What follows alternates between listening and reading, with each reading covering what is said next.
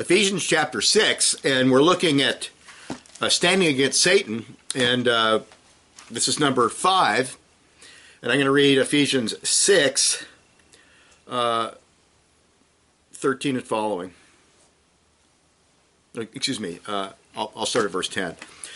Finally, my brethren, be strong in the Lord and in the power of his might. Put on the whole armor of God, that you may be able to stand against the wiles of the devil. For we do not wrestle against flesh and blood, but against principalities, against powers, against the rulers of the darkness of this age, against spiritual hosts of wickedness in the heavenly places. Therefore, take up the whole armor of God, that you may be able to withstand in the evil day, and having done all, to stand. Stand therefore, having girded your waist with truth. And we're still on 14b. Having put on the breastplate of righteousness. Having shod your feet with the preparation of the gospel of peace, and above all, taking the shield of faith, with which you will be able to quench all the fiery darts of the wicked one. And take the helmet of salvation and the sword of the Spirit, which is the word of God, praying always with all prayer and supplication in the Spirit, being watchful to this end, with all perseverance and supplication for all the saints. Now, last week we considered the blessed plate of righteousness. And I have some applications from last week that I didn't get to. I ran out of time, and I'll be brief. I got sick, got a bad cold this week. But we're going to look at reasons, our topic today, reasons, and excuse my coughing, reasons for the breastplate of righteousness. There are other reasons as to why the blessed plate of righteousness is so important that merit our attention. So consider this a continuation of last week, more application. First, God expects his people to reflect his holiness as regards his communicable attributes. Okay, he's got incommunicable attributes like infinity and so forth that we can't mirror, but those communicable things like righteousness and holiness, the part of holiness that we can communicate, yes, that's important. In both Testaments, a chief reason for righteous living is Yahweh's own holiness. Leviticus 11:44 and 45. And by the way, you can also find it in 19:2, 27, and 16. And then look at Exodus 19:6, Numbers 15:40-41, Deuteronomy 23:14, Joshua 24:19-20. And then it's repeated verbatim in 1 Peter 1:16. So it's a very important concept. I am the Lord your God. You shall therefore consecrate yourselves, and you shall be holy, for I am holy. I am the Lord who brings you up out of the land of Egypt to be your God. You shall therefore be holy, for I am holy. Leviticus 11:44 and 45.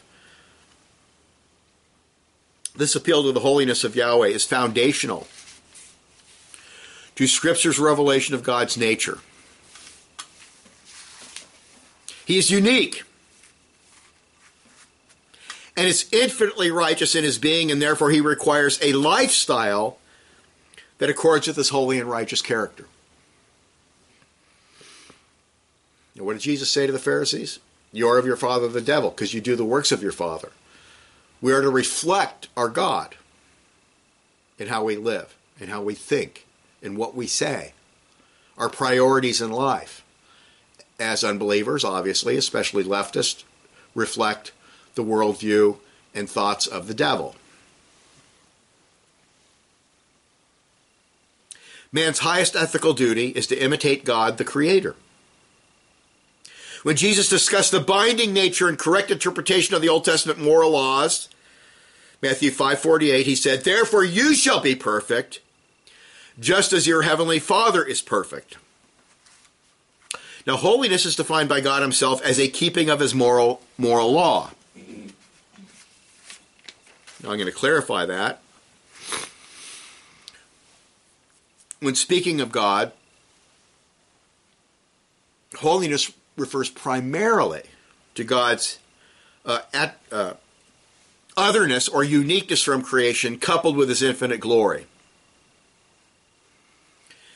God is uncreated, infinite, and of a completely different kind of being than finite creation.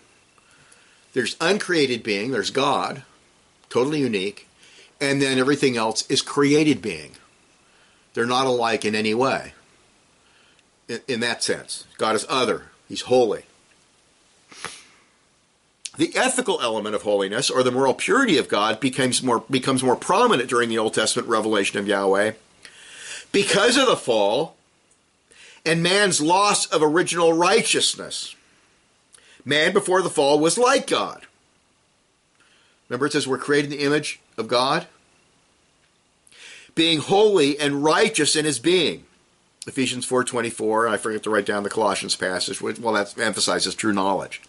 After the fall, men are spiritually and morally depraved apart from saving grace. The holiness code with its specific moral laws, together with the many ceremonial laws about forbidden foods, you can't have pork, you can't eat snakes, you have to have a certain kind of hoof, all these foods. The unlawful mixing of crops, you can't plant crops together in a certain way. And you can't mix certain kind of threads. You can't mix wool and flax and so forth. Ritual cleansings, etc., are all designed to teach the people an ethical separation from the heathen or the unsaved world system. The food laws were not health laws.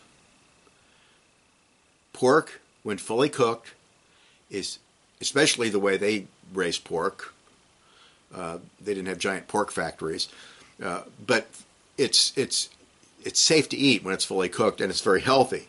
These are not health laws, these are laws of separation, to teach separation from the world. Don't be like the Canaanites. Don't be like the Amorites. Don't be like the pagans around you. Be separate, says the Lord. The people of God are called saints, for they are to be separate from the world, set apart. That's what the word sanctified simply means, to be set apart unto holiness. And their old life of sin. Consequently, they are consecrated unto God. For this reason, the church is compared to a holy temple, Ephesians 2:21. The holy city, Revelation 21:2. A holy nation, Exodus 19:6, 1 Peter 2:9. We are holy because we have been called out of the kingdom of sin and darkness by God. The ethical connection is prominent in a number of passages. For example, Deuteronomy 28:9 reads, listen carefully, the Lord will establish you as a holy people to himself, just as he has sworn to you, if you keep the commandments of the Lord your God and walk in his ways. How are you to be holy? Obey the commandments. God's moral commandments, not your own commandments, God's commandments. The call of grace comes with the responsibility of sanctification or covenant faithfulness. The standard of sanctification in the New Covenant era is the whole moral law of God. Paul says, Romans 6:19-22, so now, present your members as slaves of righteousness for holiness. Having become slaves of God, you have your fruit to holiness. And then, of course, 1 Thessalonians 3:12-13. May the Lord make you increase and abound in love one to another and to all, just as we do to you, so that he may establish your hearts blameless in holiness. Because our God and Father, at the coming of our Lord Jesus Christ, before our God and Father, at the coming of our Lord Jesus Christ with all his saints.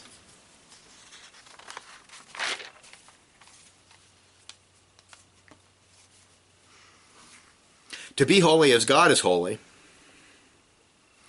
we must repent and fully consecrate ourselves to Yahweh through Jesus Christ. We must receive God's covenant law by faith and define all personal, family, and social ethics in terms of God's revealed moral law. Okay, so it applies to your mind, your heart. It applies to your life. And remember Deuteronomy 6, love the Lord God with all your heart, mind, and soul. And then take the holy law of God. And it's supposed to be on your hand. It's supposed to be on your forehead. You nail it to the gates of your house. Now, the Orthodox Jews take that literally, and you'll see them walking out of the little box on their forehead with a law in it. That's not what it means. It doesn't mean to literally nail it on the doorpost. It means it's supposed to rule your house.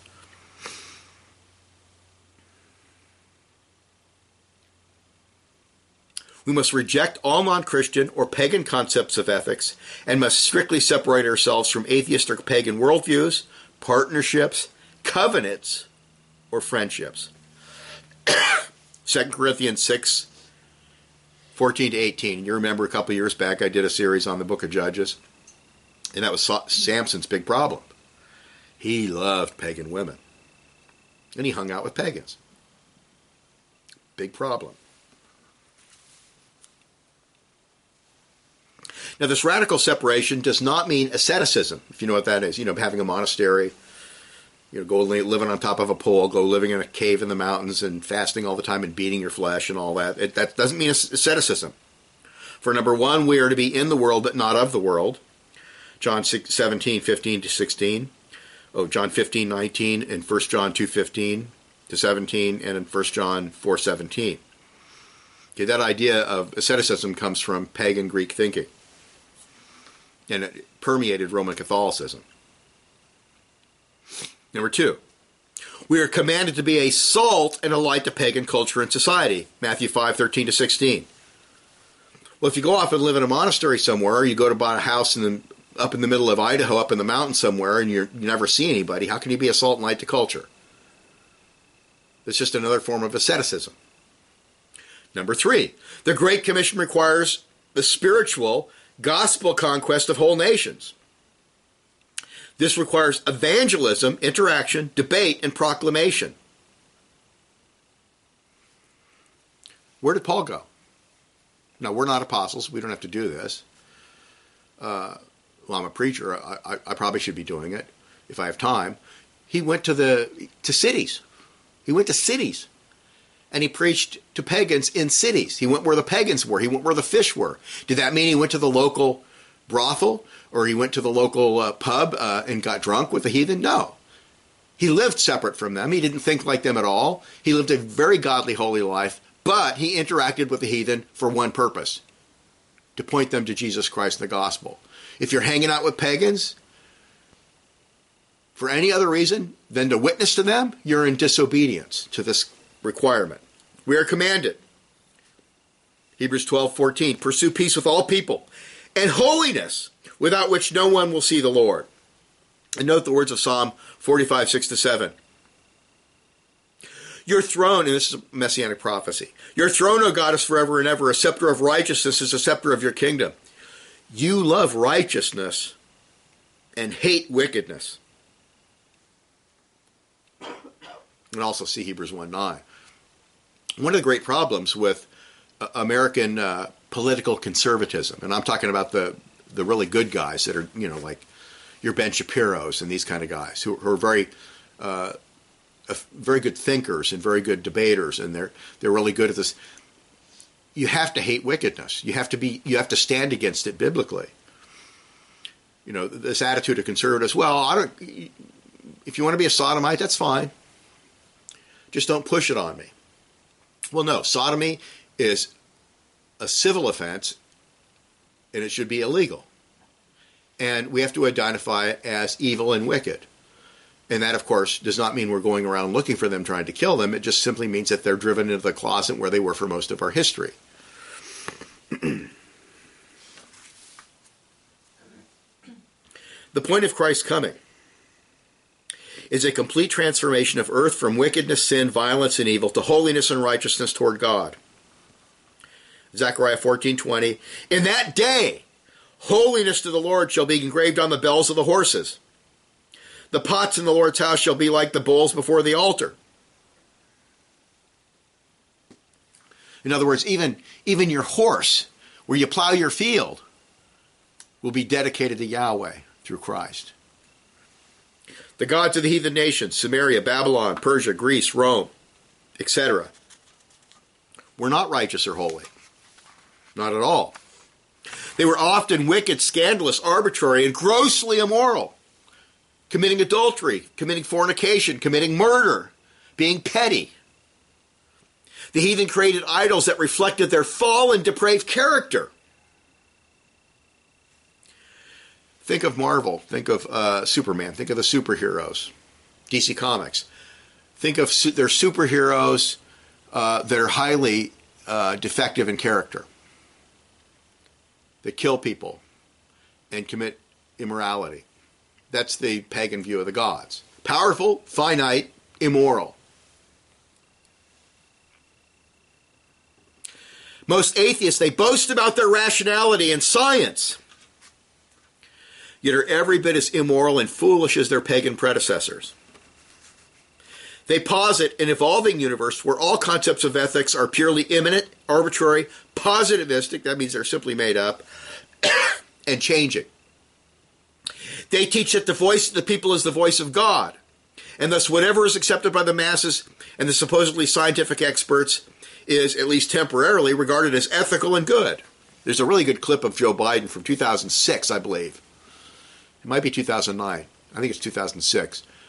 Flat out saying, marriage is between a man and a woman. That's the law of the land, and that's the way it's got to be. That's it. It's been settled. It's between a man and a woman. Well, things have sure changed quite rapidly in the space of 10 years because of ethical relativism, because men love darkness rather than light, because it's simply pandering to Satanism. That's all it is. The result is a demonic culture that murders unborn babies in the millions, praises gross sexual perversions, and gives criminals more rights than their victims. Jesus came and defeated Satan, sin, and death. So a day is coming in which the laughter of the wicked men and the cries of their victims will be replaced with songs of praise to Yahweh. Psalm 22, 3-5, another messianic song. You are holy, enthroned in the praises of Israel. Our fathers trusted in you and were delivered. They trusted in you and were not ashamed. Second, these are reasons why the breastplate is so important. And remember, the breastplate is ethical, the moral law, righteousness, holiness. Holiness and righteousness is necessary for the fulfillment of the Great Commission or godly dominion. By his perfect redemption, Jesus Christ established salvation and godly rule. Paul says, he's talking about his own ministry, so in Romans 15:18, that Christ came to make the Gentiles obedient to God. It's not some unbiblical form of pietism where you just get saved and you live as you did before. He came to make them obey God, obey God's law, not have sodomite marriage, not have abortion on demand, not have socialism or theft by the state. When Yahweh created man, he ordered him to subdue the earth and exercise dominion over it. Being created with true knowledge, righteousness, and holiness, Ephesians 4:24, and of course Colossians, Adam and his posterity was to create a godly civilization that followed God's righteous rule. But due to the fall, due to sin, man attempted to establish an autonomous dominion over the earth. God was ignored, and his righteous law was repudiated for human autonomy. The pagan civilizations that arose were kingdoms of sin, tyranny, and death, all of them. Yes, they made some beautiful temples. Yes, they made some beautiful buildings. Yes, they did some amazing things with aqueducts and walls and chariots and all these wonderful things. That's true. But they were tyrannies full of debauched chattel slavery, prostitution, homosexuality, you name it. They were terrible. But God, in order to set up a kingdom of righteousness, had to send a second Adam, 1 Corinthians 15:45, Jesus Christ, who would not fail in his mission, but will return man to his original task through his perfect redemption and the establishment of the kingdom of grace. Okay, you'll hear this, especially among evangelicals. The dominion mandate, also called the cultural mandate from Genesis. That's been set out of gear, but that doesn't apply to anybody anymore. Nonsense. It still applies. The only difference is now it has to be achieved through salvation, through faith in Christ. As the sin bearer of the elect, Jesus suffered and died to restore people to a position of judicial righteousness. He then rose from the dead as the victor who sends the Holy Spirit to enable them to walk in righteousness as God's own children. As a result, those redeemed are recalled to the original task given to Adam, but with a salvific foundation. It can only be done through Christ now. Adam, before the fall, had a natural love of the law. He was without sin. The law was on his heart. But after the fall, the only way to even know what's true is to believe in Christ. Through Christ, they are to exercise dominion by being faithful covenant keepers and habitually applying the righteousness of the law to every area of life. See Romans 8:4.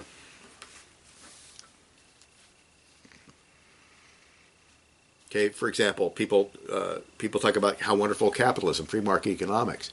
Yeah, it's great, but it has to be free market economics under biblical law. Under biblical law. So it's not simply a matter of how much profit you can squeeze out of people and how much you can get out of your workers. It's tempered by the ethics of Scripture.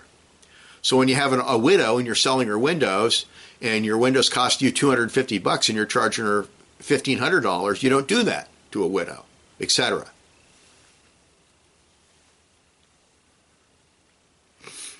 Now, the manner in which God has revealed this plan for the restoration of righteous dominion is interesting and demonstrates that God has much more in mind than simply saving a few souls here and there, which is the evangelical view. Let's do evangelism. Let's get people to come to the front of the church and bow the knee and say they believe in Christ. Or actually, they don't even teach that. They say, accept Jesus into your heart. Let him in, open up your rib cage, let him in. And then your job is done. But that's not what the Bible teaches. That's not what the Great Commission teaches. In the early working of the covenant of grace, we see the application of grace to families. Noah, Job, Abraham, and the patriarchs.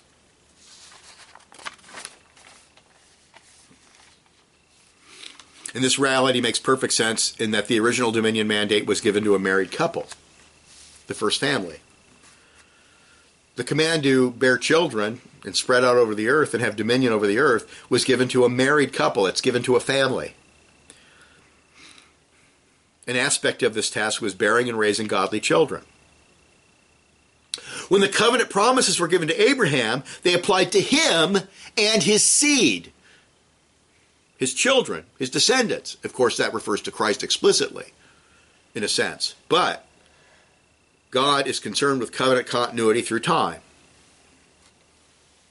In the biblical worldview, the family was ordained by God and given specific responsibilities to glorify God through work, culture, and society. The family is defined by God, one man, one woman, and their children, had a God-centered function and origin. The family is a God-given covenantal institution for the purpose of economic, cultural, and spiritual dominion that spreads through childbearing and rearing that continues godly dominion generationally throughout time. And geographically, as families multiply and spread out, God is not concerned with overpopulation. The earth has plenty of resources. God's concern is godly dominion. Families that believe in Christ. Families that serve him, families that follow the law of God and apply the Bible and the law of God to their businesses, and so forth. Adam's fall into sin has not changed the family's purpose, but after the fall's fulfillment can only be achieved through Christ's saving work applied to whole families generationally.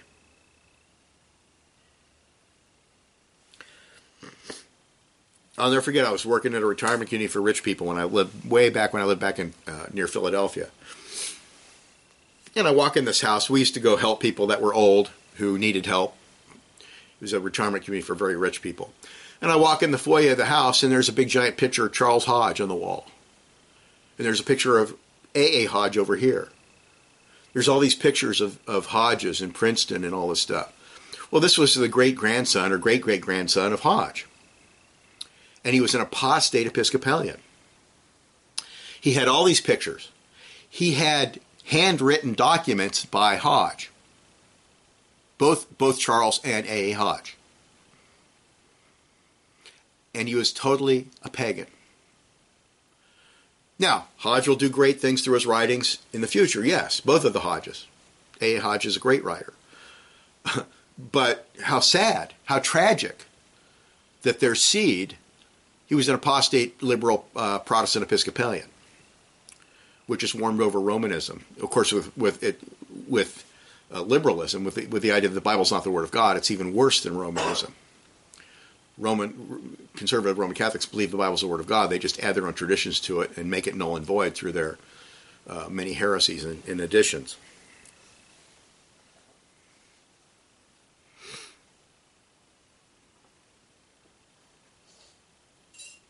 The modern satanic state views the traditional family as an arbitrary result of social evolution that is oppressive. Okay, they view the idea that the man became more powerful and women had to submit to men. They view that completely negatively as simply something that happened through evolution. Now, of course, because of sin, men could be unloving and could be jerks to their wives. That's true, and it's very common for that to be true.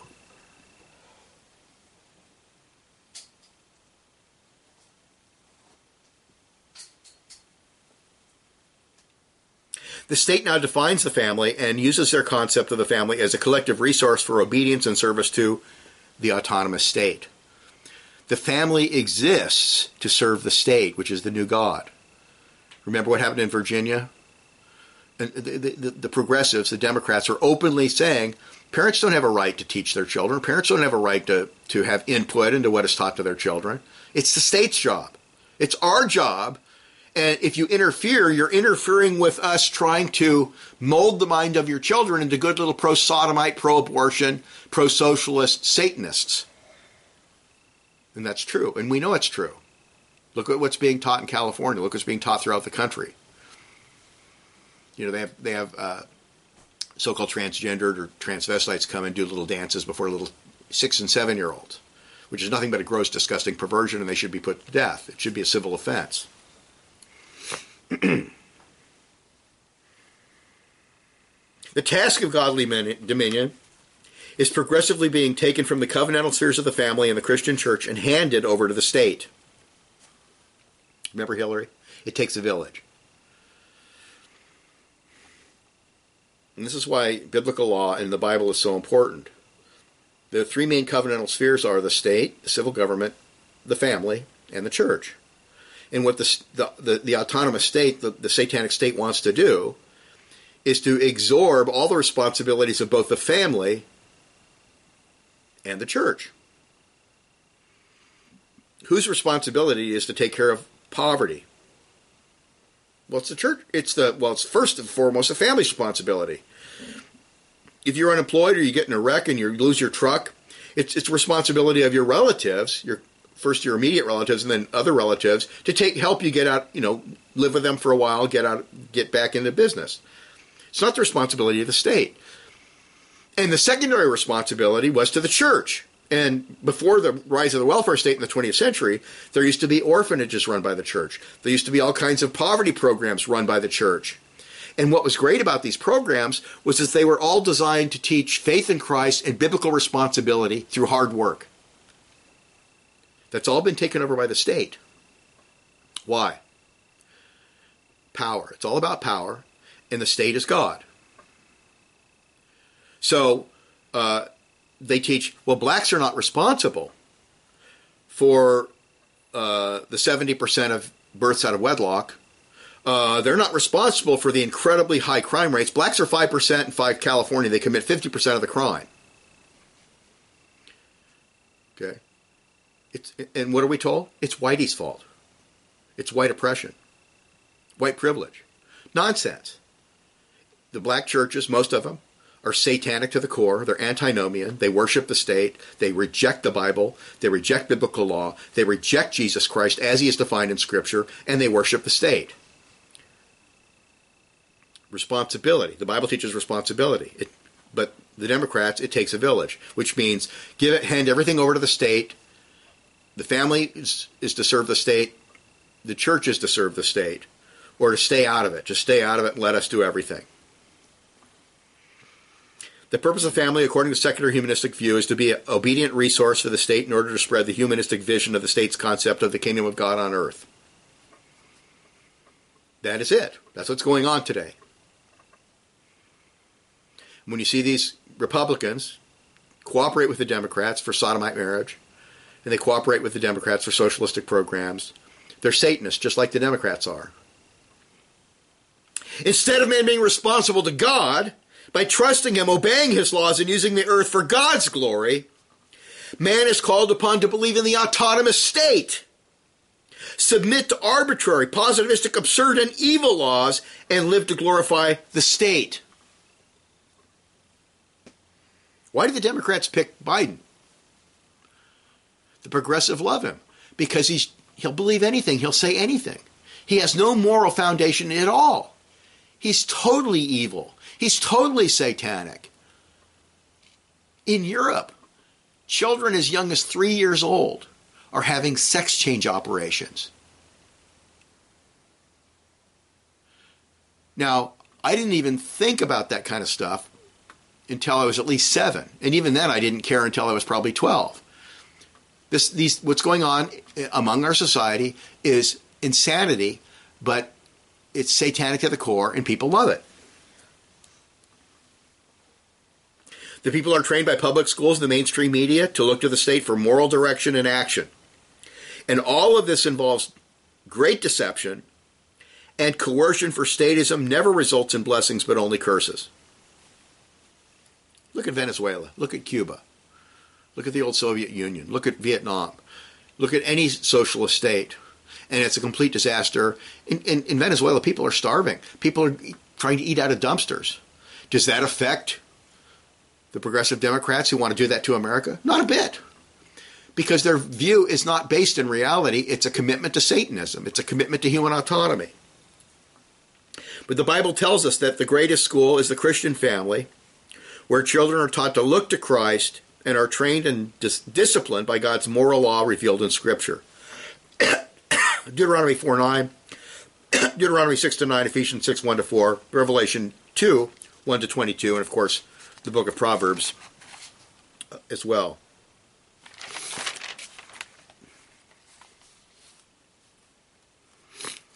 Then the church or the kingdom of grace was applied to a whole nation, Israel. Now, while it is true that Israel was the Old Testament expression of the church, it also served as an example when it was faithful to God's law order to the surrounding pagan nations of a godly, just, obedient society and culture. And that's taught explicitly in Deuteronomy 4:5-9. Look, I've given you a perfect law. If you're obedient to this law, all the nations around you are going to look at your great economy. They're going to look at how great your society is. They're going to look at how wonderful everything is. And they're going to say, boy, what God do they serve? But Israel, unfortunately, was not very faithful. They were faithful here and there. Well, the coming of Christ and the achievement of a perfect redemption, with the coming of Christ, the primary task of godly dominion through the kingdom of grace is given to the multinational church, which is a separate and distinct covenantal institution from the family and the state. But the church's task involves discipling families and whole nations.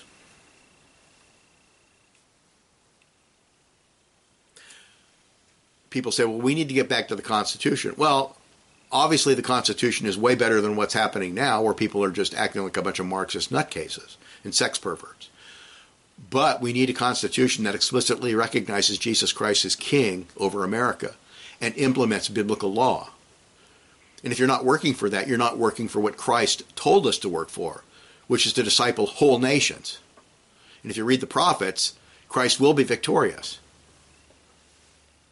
With this in mind, we must remember that the resurrected Savior is king over the entire earth. He has earned the right of dominion through his redemptive obedience, and every covenantal sphere must look to him and his law to establish righteousness in the land. The state doesn't have the right to make homosexuality legal. The state doesn't have the right to say, go ahead and murder your babies. The state doesn't have the right to say, oh, you're depressed, you want to commit suicide, go ahead. The state doesn't have that right.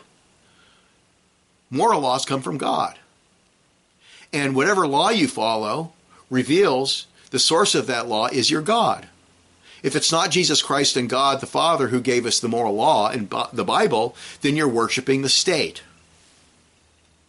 The individuals, families, churches, and civil governments must all bow before Christ and work together to establish righteousness biblically defined. Therefore, the breastplate of righteousness involves both personal and societal transformation. As Christians in a fallen world, we have a task of restoration. We believe in Jesus and follow his righteous law, not simply for personal peace and blessings, but also in order to work out our salvation, our sanctification and perseverance, and re-establish the God-glorifying rule and dominion ordained for mankind at the creation of planet Earth. I don't look back to the Founding Fathers and say, what a bunch of geniuses, what a bunch of wonderful guys. Yeah, they were very intelligent, but they explicitly left Christ out of the Constitution. Now, part of it was they were following the right-wing enlightenment of people like Locke, and the other part of it is that they were simply naive, and at that time most states in the United States had the establishment of a church. They still, if they didn't want to establish one denomination over the United States, which they couldn't really do anyway because some states were Episcopal, some states were this, some states were that, they were all different. They could have at least explicitly acknowledged that the 66 books of the Bible are the Word of God, the triune God of Scripture, Jesus Christ, his resurrection, he is Lord over our nation, and you cannot be elected to office unless you're a Christian, a Bible-believing Christian, and a member in good standing in a Bible-believing church. They could have done that, and they refused, and they admitted during the debates, you can read about it in my Covenanter book, they admitted in the debates that if the people want a Buddhist or an atheist, they're going to get a Buddhist or an atheist. And that's what's happened. The task of godly dominion starts with personal sanctification or self-government under God's law by the power of the Spirit, but it must not be limited to personal piety. This biblical perspective will help us understand our role in this world as soldiers of Christ. Our job as members of the kingdom of grace is to work through our personal piety, our families, and our application of God's law to every aspect of society to turn back the devil's kingdom of darkness. Christians stopped doing that. They stopped doing it because of the rise of modernism, where the Bible was believed to be full of myths and full of errors. And so the church just simply became secular humanistic with religious terminology. That's the mainline Protestant denominations, who all now are pro-abortion, who all now have sodomites ministers and lesbian ministers and elders, who all now are totally explicitly pro-democratic, pro-socialist, basically pro-atheist in their views. And then the other thing was the fundamentalist who reacted to the rise of modern pagan scientific theories about evolution and so forth by retreating into an unbiblical pietism, where we're going to leave the world to the devil and we're just going to focus on the prayer closet and church. Yeah, those things are important. But if you leave society to the devil, don't be surprised when they lock you up for preaching that homosexuality is a sin, or that a woman dressing like a man or a man dressing like a woman is a wicked abomination, which is already happening.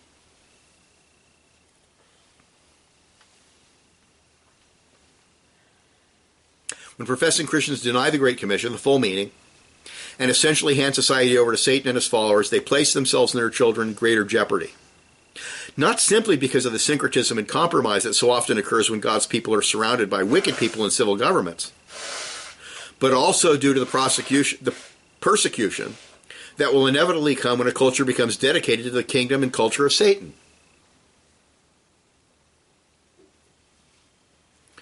Lot. Think of Lot.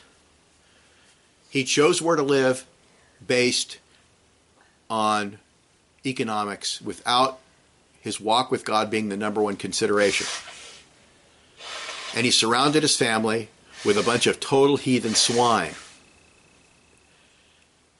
His wife did not persevere, did not have faith, and his daughters became thoroughly corrupt. Don't be like Lot. And yet Lot himself did not apostatize, but he made some great mistakes. You can make mistakes. David made some great sins and errors. Solomon made some great sins and errors. Most people do. Most Christians do. Well, I could say we all do. It's just how big they are. David's were really big, and Solomon's are really big. But don't apostatize and don't compromise with the devil. Third, another reason for the breastplate of righteousness and this is super important, and this is emphasized by Scripture, is in order to nurture our daily communion with God and our covenant faithfulness. The law of God was given to Israel in the form of a covenant document. Exodus 34:28, Deuteronomy 4:13-14, that serves a few critical purposes. And I'm being very brief here, but there's many passages that call the Ten Commandments basically a statement of the covenant. And then some passages talk about several chapters of the law as the covenant. It's the covenant law. One is related, they serve a few critical purposes. One is related to the fact that Yahweh is the God, Father, Creator, and Savior of the covenant people. Exodus 19:4-5 and 20 verse 1. How does the Ten Commandments start? I'm your God. I saved you, Israel. I brought you out of the land of Egypt. I saved you. Now here's my law. As Christians, we have a moral obligation to love and serve God who gave us life, who has absolute authority, and who saved us from our sins. The law given to Israel was an objective that is external to man, detailed, inscripturated, perspicuous, inspired, perfect, formally ordered summation of God's revealed will. It was a system of law by which the covenant people could have personal righteousness, sanctification, personal sanctification, separation from the evil around them, holiness, and a system of true justice within the courts of the land. Societal sanctification, societal holiness, cultural righteousness. These are all things that are important to God. People are taught today, that's for the Old Testament. Today, go to church, be pious, be holy, but society belongs to the devil. Just don't worry about it. Don't polish brass on a sinking ship. The law was summarized in the 2 tablets of stone, the Ten Commandments, because the moral law was permanent, unchanging, and non-negotiable. And the general view of scholars these days is that there were 2 copies written in stone, and God wrote them with his own finger. One was for the people, and one was for God. It was a covenant document. You get a copy, I get a copy. Another reason for the covenant law is to maintain a loving relationship or to nurture a continued fellowship between God and his people. And this reason is connected to our sanctification and perseverance. Our relationship with Yahweh comes through justification. Our justification through the perfect, objective, saving work of Christ. His sacrificial suffering and death removes the guilt and penalty of sin.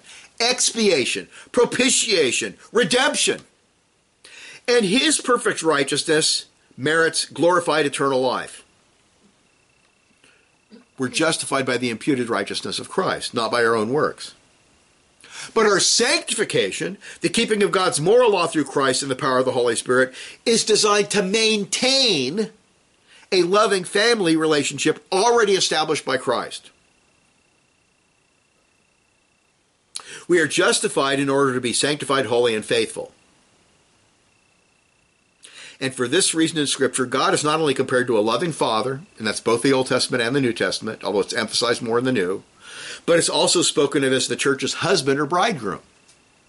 Isaiah 61:10, Jeremiah 2:32, Revelation 21:2-9, and 22:17, and we could talk about many other passages. When the people of God backslide and fall into gross sin, they are compared to one who commits adultery. Jeremiah 3:8-11, Jeremiah 5:7, Ezekiel 16:32-38, Ezekiel 23:37, and Revelation 2:22, etc. And this is especially true of idolatry. Compromises with our pagan culture and the world is a form of spiritual adultery. What, you don't like me? You don't like my law? You don't love me? You love the world? You like whores? I mean, you read the prophets, they're extremely vivid and powerful. Most of those prophets would be kicked out of churches today. They'd be too radical for churches. God said to Israel when it backslid, and this is from Ezekiel 16:32 and 38, "You are an adulterous wife who takes strangers instead of her husband. I will judge you As women who break wedlock or shed blood are judged. I will bring blood upon you in fury and jealousy. And you think, well, how could God in 722 BC wipe out the northern kingdom? They were adulterers. They got the death penalty. They got what they deserved. They rejected salvation. They rejected the law, and they followed idolatry. How could God in 587 allow Babylon to conquer Judah, where people starved to death? And you read the prophets, women were eating their own children. They were so hungry. How could such horrible things happen? That's what God does to adulterers who hate him and his law.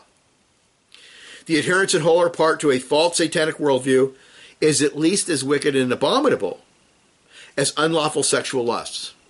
Okay, that's one thing Christians in America, sexual sins are super bad. But sending your kids to be indoctrinated with idolatry in the public school, that's great. That's fine. Having Christmas, which is a pagan holy day, has nothing to do with the Bible. Nothing. Invented by Roman Catholics to get pagans in the church.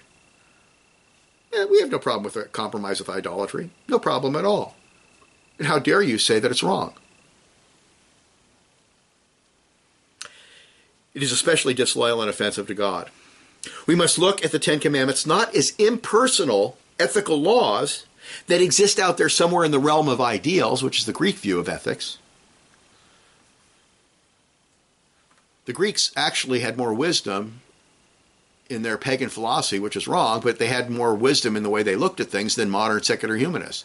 They understood that if everything is in flux, if there is no point of reference, then there is no meaning. There is no order for society. So they posited this realm of ideals that existed out there, to which their version of God, the first mover, and their version of man could look for ethics. They believed there had to be an absolute ethic or you couldn't have a society. In that, they were wiser than modern pagans who simply believe that everything evolved from pond scum. But that's not the biblical view.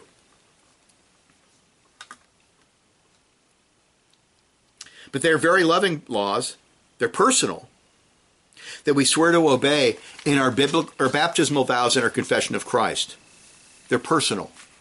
They come from a personal, loving God. This aspect of the law is a very personal covenant law designed to nurture our continued fellowship with God. Our continued relationship with God is the reason Jesus said, John 14:15, if you love me, keep my commandments. John 15:10, if you keep my commandments, you will abide in my love, just as I have kept my Father's commandments and abide in his love. Now, is Jesus saying that we're saved by works, like the Roman Catholic heretics and the Federal Vision say? Absolutely not.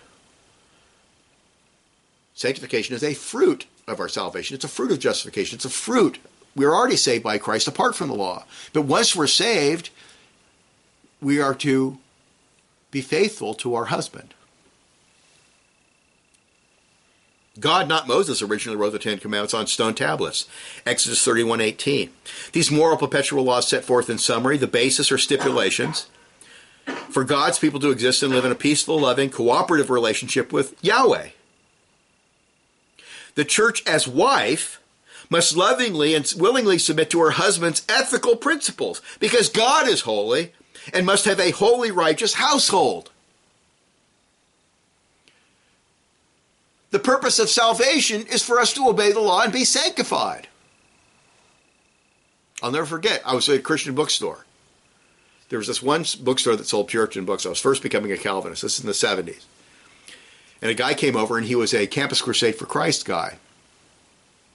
And we saw him witness to this guy right outside the church. The store had giant windows.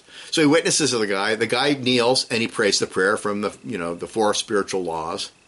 And he accepted Christ into his heart. Then the guy was all happy, and he left. So what does he do? He walks into the liquor store, buys a pack of Marlboros and a six-pack of beer, and goes on the phone. He's getting high, talking about how he just accepted Christ into his heart.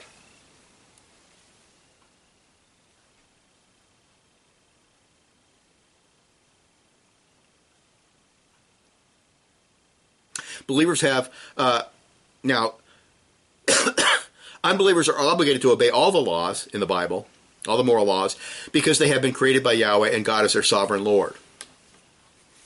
Okay, so get away from this idea that the Ten Commandments are for the church. They're not for the world. The world has natural law only. That's nonsense.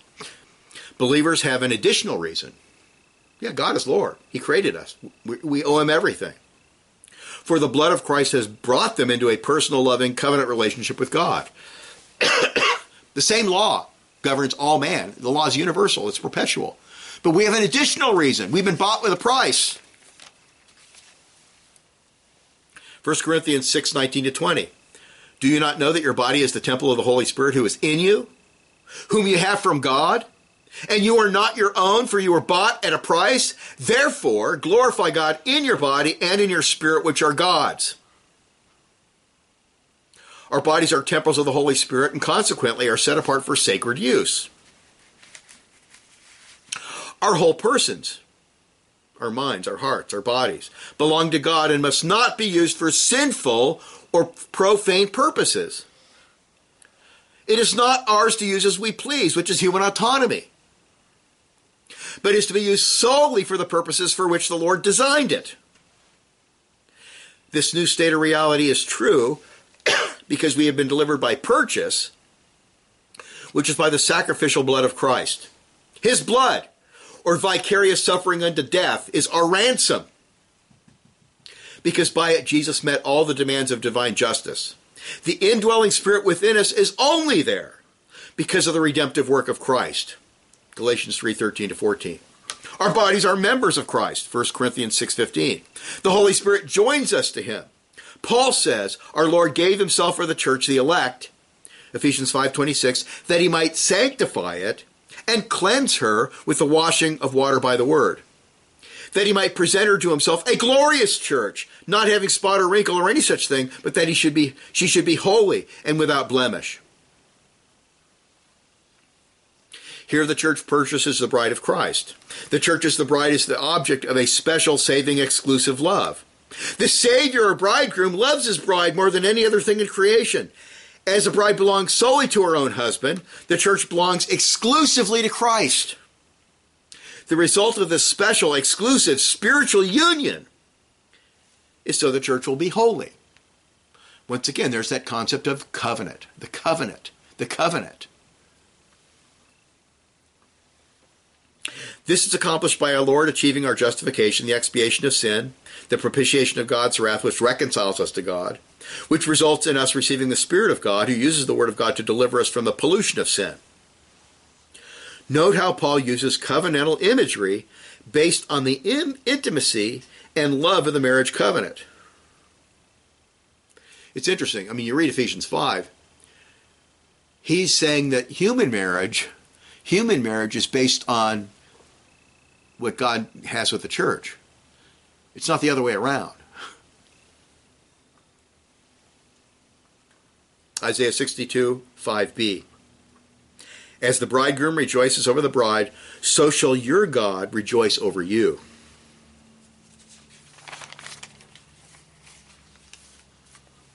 When the people of Israel fell into gross idolatry, as Moses tarried on the mountain, when he came down, he smashed the stone tablets as a physical sign that the people had broken the covenant.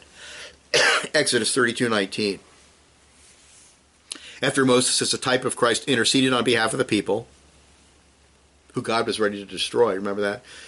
Okay, Moses, I'll just kill all these people. I'll raise up a new people from you. And what did Moses do? He interceded on behalf of the people, and God spared the people. He wanted to destroy them for spiritual adultery, and he had every right to.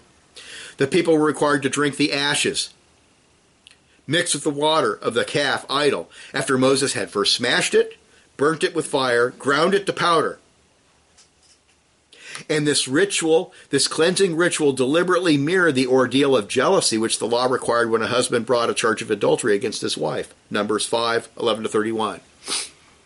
Covenant, the covenant. The covenant. This covenantal aspect of the law comes with covenant sanctions. For gross habitual disobedience and covenant blessings for habitual obedience or covenant faithfulness. One of the chief matters in which the Old Testament visible church was punished for its syncretism and idolatry was the rise in power of the pagan forces around them who punished and oppressed them. This is especially evident in the book of Judges. They fall into idolatry. They forget God. God raises up the pagans around them to oppress them. They cry out for mercy. God raises up a prophet. They repent. And then their enemies are defeated. The lesson here for our study of setting back the forces of darkness is that taking dominion biblically is not simply a numbers game, which Arminian heretics and megachurches have mastered by doctrinal and worship compromises, getting these gigantic churches. They have compromised, they have serious errors and declension.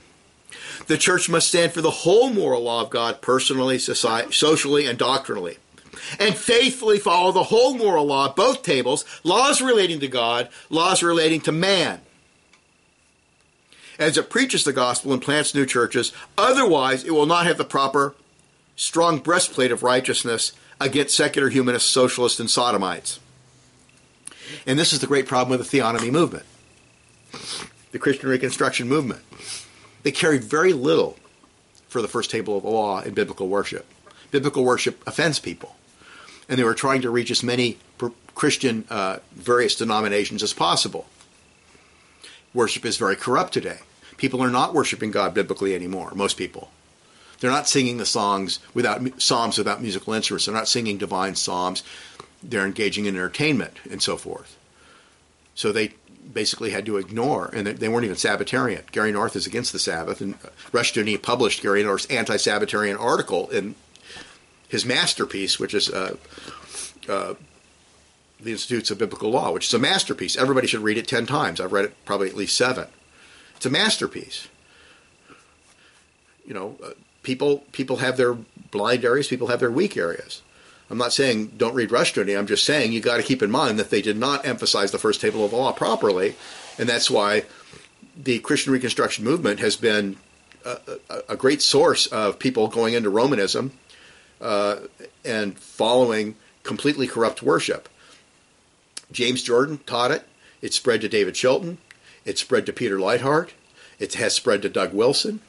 It has spread through Doug Wilson and others throughout the whole United States. This completely corrupt, Romanizing germs of the failure of the Christian Reconstruction movement.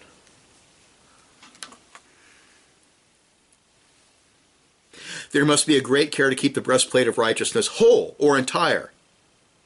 And we must be very careful to keep it fastened tightly over our torso or our vital parts.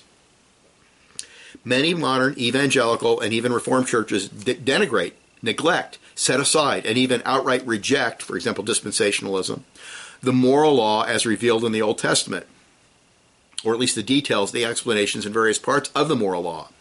This disrespect and rejection has left the church largely socially irrelevant. Now look, I enjoy Ben Shapiro, and I enjoy those two Romanists. There's all these conservative Romanists on there who talk about politics, and they're talking against homosexuality and all these things, but they're so unbiblically based. They can't appeal to Scripture. They wouldn't be popular. So they have to appeal to pragmatism and natural law or whatever, and it's just nonsense. It's not going to get you anywhere. Yeah, they're very good. They may slow the tide toward evil, but they're not going to stop it and turn it back, because you can't fight something with nothing. You have to apply biblical law and the whole Word of God to the situation. A soft antinomian church cannot stand against the hard antinomianism of political secular humanists. A church that holds to an unbiblical legalistic pietism produces an ethical vacuum that is happily filled by Marxist and atheist concepts of compassion. We must view the law and ethics covenantally. So we view them not as some impersonal set of rules, but as our guide to nurturing our daily communion with God through covenant faithfulness. Revelation 2:25-26, this is Jesus speaking to a church. Hold fast what you have till I come. And he who overcomes and keeps my words unto the end, to him I will give power over the nations. That's Jesus speaking to a new covenant church in Asia Minor. Those who are obedient to Christ's commands, who are covenantally faithful, will spiritually have dominion over planet Earth. They will reconstruct it for his glory in terms of his perfect law word. There can be no substitute for a comprehensive, habitual obedience. And then very briefly, I didn't even have time to finish this, but just one more, fourth. The breastplate of righteousness is necessary for assurance of salvation. John said, he who says, I know him, and does not keep his commandments is a liar. And the truth of God is not in him. But whoever keeps his word, truly the love of God is perfected in him. By this we know that we are in him. Yahweh, the God who exists, the God who created the universe, is not interested in mere intellectual assent to certain propositions without true faith. Those who do not habitually obey and strive to keep all of God's commandments reveal that they do not really care to know God intimately and walk with Christ. If we really believe in Christ and thus know God experimentally, we will strive to please him by obeying his commandments. And John emphasizes this throughout his epistle. He bases a confident prayer life on the same principle. 1 John 3:22, and whatever you ask, and whatever we ask, we receive from him because we keep his commandments and do those things which are pleasing in his sight. If you're out there fornicating and snorting coke, don't expect God to answer your prayers. Of course, you could be praying for repentance. James teaches the same thing from a different perspective. James 2:20, but do you not know, O foolish man, that faith without works is dead? It is a non-existent, false, worthless, counterfeit faith.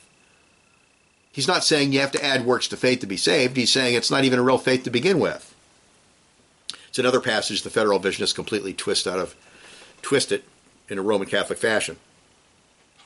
These passages are not teaching that we must add good works or habitual obedience to the keeping of God's law to faith in Christ in order to achieve salvation. Nothing could be further from the truth. For Paul emphasizes repeatedly that we are justified by faith in Christ apart from the works of the law. Just read the book of Romans, read the book of Galatians, read the book of Philippians, read the book of Ephesians. That even our best works as believers are tainted with sin and merit nothing. Jesus said that in Luke 17:10. We are justified by the imputed righteousness of Christ, not by our own works of righteousness.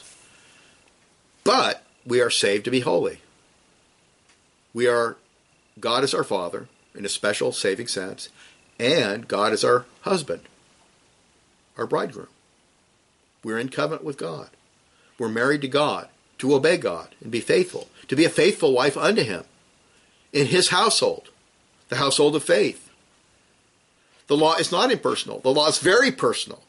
It's a love letter to the church. Now, I understand that what's happened, what dispensationalists have done, they've taken these things that Paul says about the law, where Paul speaks very negatively of the law as a means of achieving justification, and they apply them to the law in general. Paul's problem with the Jews was that they were trying to be saved through the law. He had no problem with the law as a means of achieving sanctification or holiness. Yeah, we need the Spirit, obviously. We need to look to Christ, obviously. But his problem was with trying to be saved by the law. And once you understand that, the New Testament's beautiful because he appeals to the Ten Commandments in the book of Romans. He appeals to the Ten Commandments in Galatians. He appeals to the moral law from the Old Testament repeatedly throughout the New Testament. If the law in general is bad, then that doesn't make any sense whatsoever. But if the law trying to achieve justification is bad, which it certainly is, which Paul condemns over and over and over again, yeah. But for sanctification, it's wonderful. But we'll stop there. I ran out of time. I was sick this week. Let's pray. Father, we thank you so much. What amazing teaching in your word. What teaching we've received from you. We thank you. Inspired, perfect, your law. Make us faithful wives.